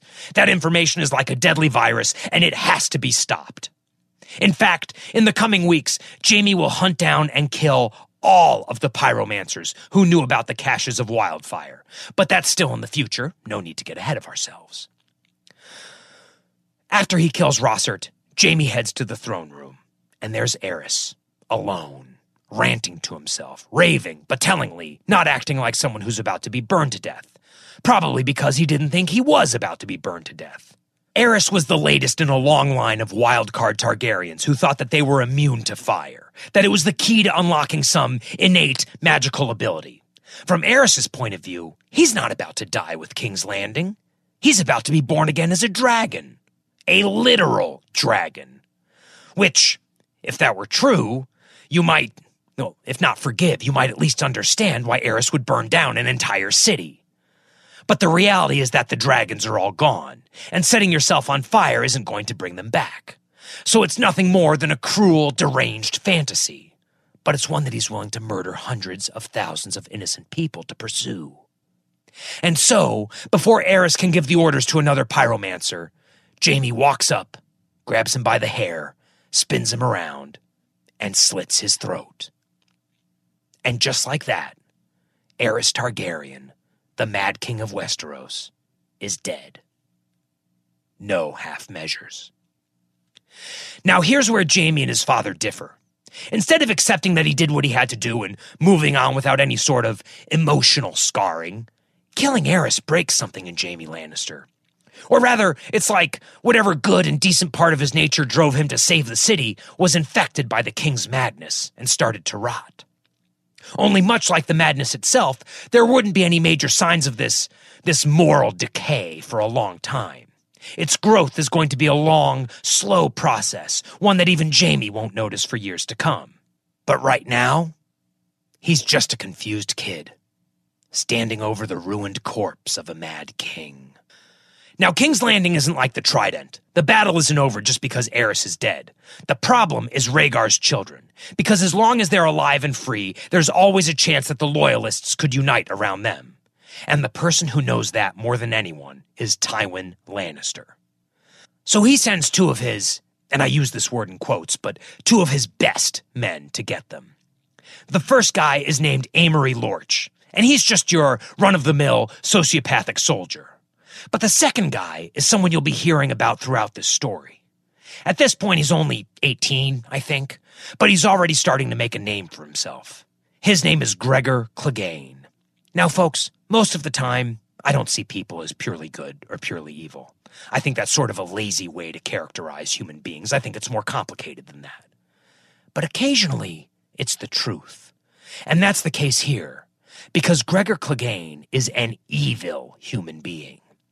He's also a freak of nature, and I mean that literally. He's almost 8 feet tall and covered in muscle. I mean, imagine someone who's taller than Andre the Giant, but built like Arnold Schwarzenegger. It's just, he's unbelievable. He's so big that once people see him on a horse, they start calling him the mountain that rides. But of course, none of that makes him evil. No. What makes him evil is, he seems to thrive off of making people suffer. More so than Aerys, even. I mean, if he's a car, then unspeakable agony is his gasoline. This is a man who rapes, murders, kills almost anyone who crosses his path. For pleasure.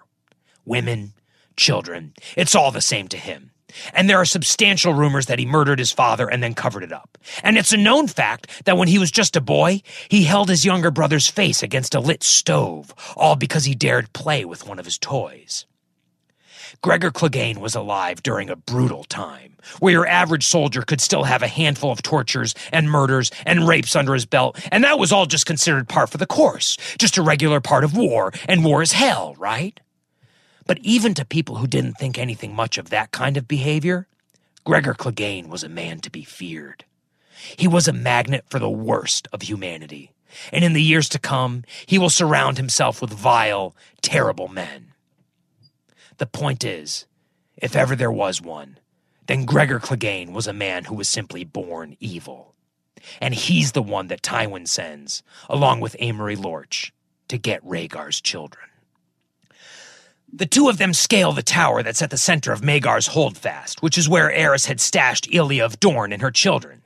And once inside, Amory goes to deal with Rhaegar's daughter. He finds her hiding under her bed, and then he drags her out and stabs her 50 times with his knife. She was 11 years old. Which leaves Aegon, Rhaegar's infant son and the future king of Westeros. He's with his mother, and so young that he's still in swaddling clothes. When Gregor finds them, he takes Aegon and smashes his head against a wall. Then he rapes Elia, while her child's brains are all over his hands. And then he kills her, too.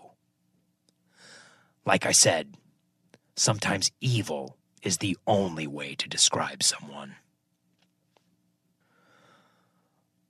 While this is happening, Ned Stark arrives at the head of Robert's vanguard. This puts an immediate stop to the sack of King's Landing.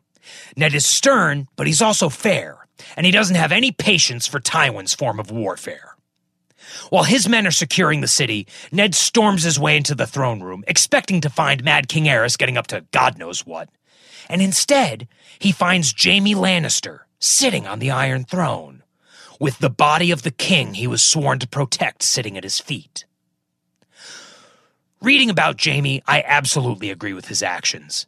But when Ned rides into the throne room, Ned takes things like giving your word and loyalty extremely seriously. And so, even though he was trying to depose Aerys himself, he doesn't see Jaime as a hero for killing him. He sees him as a boy who broke all of his vows and murdered his king. He sees him as a criminal. And when word gets out about what Jaime did, the realm will agree, and they'll give him a new name, the Kingslayer. A few days later, Robert arrives. Now, Tywin knows that he's in a dicey spot. After all, he was Aerys' hand for 20 years, which means that a rebel army could easily see them as extensions of one another. And while it's true he didn't help Aerys during the war, he also didn't help the rebels. He needs to do something to prove exactly where his loyalties lie. So when Robert walks into the throne room, Tywin presents him with the corpses of Rhaegar's children, wrapped in crimson cloaks. Crimson being one of House Lannister's colors. It's just a brutal way of saying, don't worry, I'm on your side. And Robert's not happy. I mean, it's hard to be happy when you're presented with the bodies of two innocent children, but it's probably fair to say that he was relieved. Because he knew just as well as anyone that in order for him to be king, Rhaegar's children had to be taken care of.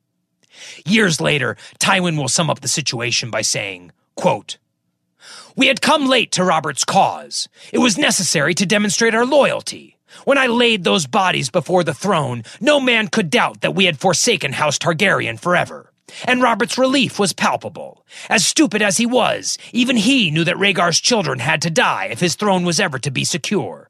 Yet he saw himself as a hero, and heroes do not kill children." End quote. Now, someone who is not relieved by this action is Eddard Stark. In his mind, the Lannisters have committed war crimes, and Ned wants Tywin punished for it. He wants him sent to the wall for murder. Robert disagrees. Like I mentioned earlier, to Robert, these weren't children. They were monsters waiting to grow up. If one of them had turned out to be as bad as Aerys, then their death had saved countless lives.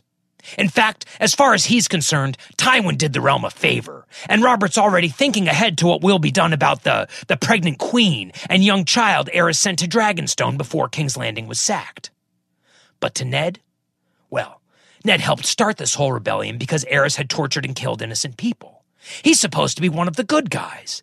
And now, he's standing over the mutilated bodies of children, while the man he fought to make king is happy about it? That doesn't sit right with him. Wrong way of putting it. Ned is furious. He didn't sign up to murder children, and if Robert won't punish the man who did, well then he's not the man Ned thought he was. Those are obviously fighting words.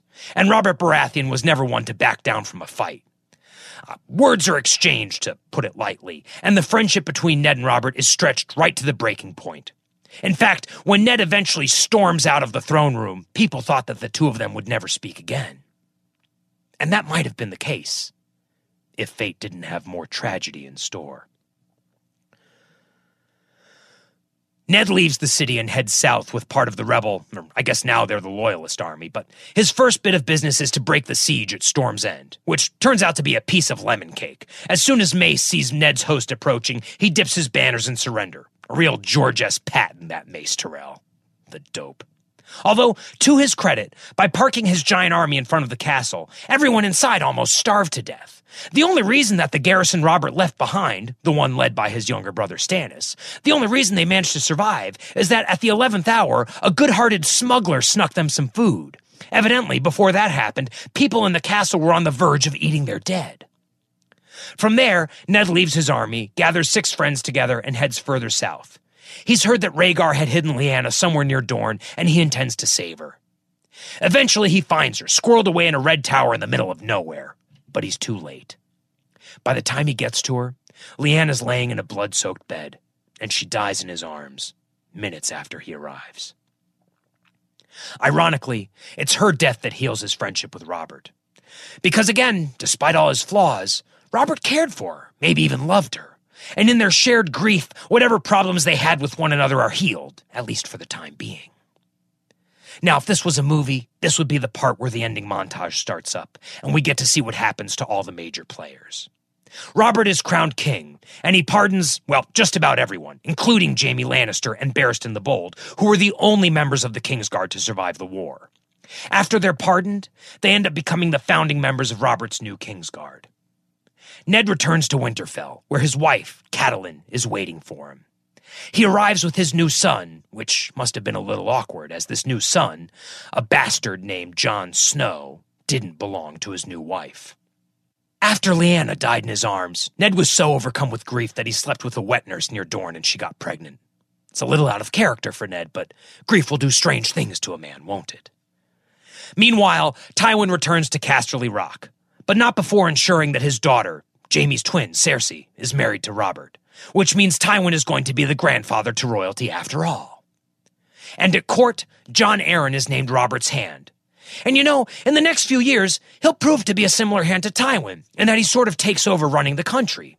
Not because Robert is busy going insane, but because it turns out that Robert finds running a country to be completely boring, and he'd rather be out drinking and fighting and sleeping with a whole lot of women who aren't his wife. And across the country, people, lords, common folk, everybody starts putting their lives back together, while the singers start thinking up songs about how honorable Robert was, how he single-handedly saved the realm, etc., etc., etc. The rebellion has drawn to a close, and the wounds of war have started scarring over. At the beginning of the last episode, I asked, what would you do if you were responsible for the end of something incredible? And you know, I believe in his last moments, Aerys didn't really think about it. He didn't consider how his actions had destroyed the Targaryen dynasty, something that it had taken hundreds of years to build, something that could only be started with the help of dragons. I could be wrong. Maybe that's all he thought about as Jaime Lannister's sword slid across his throat. But if I was a betting man, I'd say that at the very end, Aerys Targaryen wasn't thinking about anything. I think his mind was blank with fear. But you could almost ask the same question about Tywin Lannister, because he was also very much present at the end of something incredible. And I don't just mean at the end of the Targaryens. I mean the end of a friendship that lasted a lifetime, a friendship that changed an entire country. I mean, there are a lot of ways to look at this part of the story. You could say that it's about the fall of a dynasty, or the rise of a hero, or maybe it's a story about revenge or glory. You could say that this is entirely Robert Baratheon's story, or Rhaegar Targaryen's, or even Eddard Stark's. But you know, at the end of the day, to me this is a love story. Or rather, more of a tragedy, really, and not between Robert and Lyanna, or Rhaegar and Elia, or anything like that. In a lot of ways, this was the love story of Aerys Targaryen and Tywin Lannister. These guys were best friends since they were kids. They went to war together. They watched each other grow from children into men, watched each other marry and have children of their own. They ruled a country together. And for the first few years, they did a pretty good job, a great job even, because they brought peace to the realm. And like I said earlier, sometimes peace is the only currency that matters. Imagine what it must have been like for Tywin Lannister, standing in the throne room, watching Robert Baratheon as he stood over the bloody remains of his friend's grandchildren that he had killed. What was he feeling? Was he feeling? Was the Tywin who sacked the reins in that room too, whispering in his ear that it had to be done? That while it was certainly unfortunate, it's simply what happens during war? That this is the consequence of insanity? The price that a king pays for madness? I think that's a very real possibility. But I also think that maybe, just maybe, his heart was broken. Maybe he was thinking back to when he met Aerys in that very room and wondering what would happen if the children they were could see the men they would become. I think that just like his son, something in Tywin Lannister died the night that King's Landing fell. Something else that's interesting to me is that the friendship between Aerys and Tywin had historical ramifications. And while I want to say that a friendship like that is a rare thing, I'm not so sure that I can. Because as their friendship drew to a bloody, terrible close, the burden of history simply shifted to another one. Eddard Stark and Robert Baratheon, they also changed the world. They lit a country with the fire of rebellion, got rid of a madman, and in the process ended a monarchy that stretched back for hundreds of years. And for years afterwards, they, and most Westerosi, must have thought that they pulled it off without any serious consequences. That even though the Targaryens were gone, the machine they built, which was the country of Westeros, was able to go right along without them. But they'd be wrong. Because the night that Aerys died, cracks started forming in the foundations of the country. They were small at first, but they were getting bigger year after year, and they were forming in places that people don't usually look. All they needed was for something to shine a light on them. 16 years after Robert's rebellion, that something shows up. And when it does, just like Rhaegar did all those years earlier when he crowned Lyanna Stark the Queen of Love and Beauty, it sets the timer on a bomb. A bomb that, when it goes off, will result in what we know today as the War of the Five Kings. And what exactly is this mysterious something that will rip the mighty country of Westeros apart? The country that has been able to withstand dragons and endless winters and magic and rebellions and insanity and anything else that was ever thrown at it? Well, it's the death of one man. Although death is the wrong word, the right word is murder. Next time on Shadow of the Dragon.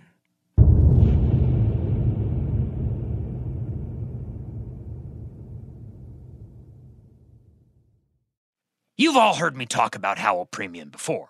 It's the internet's premier source for excellent audio content. Not only podcasts, but also comedy albums and all sorts of fun, independent projects, such as Hardcore Game of Thrones.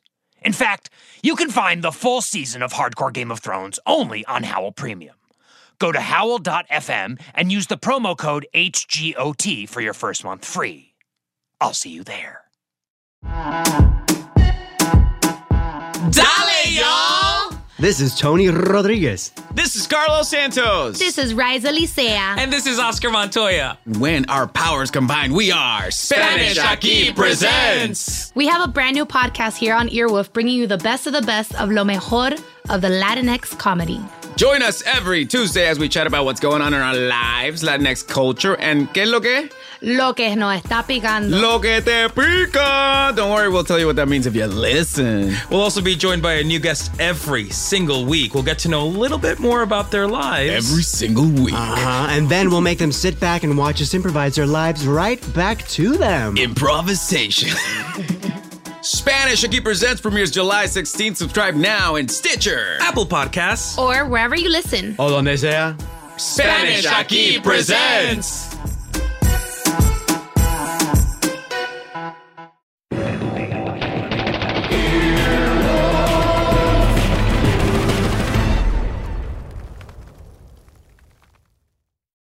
Life is a highway, and on it there will be many chicken sandwiches.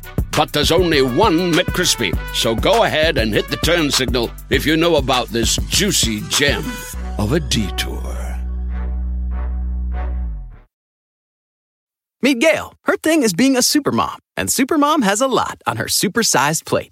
Ain't that the truth? But at Walmart Pharmacy, supermom recently got her whole family updated on all their vaccines. We knocked it out during a grocery run. No appointment. That's next level supermom.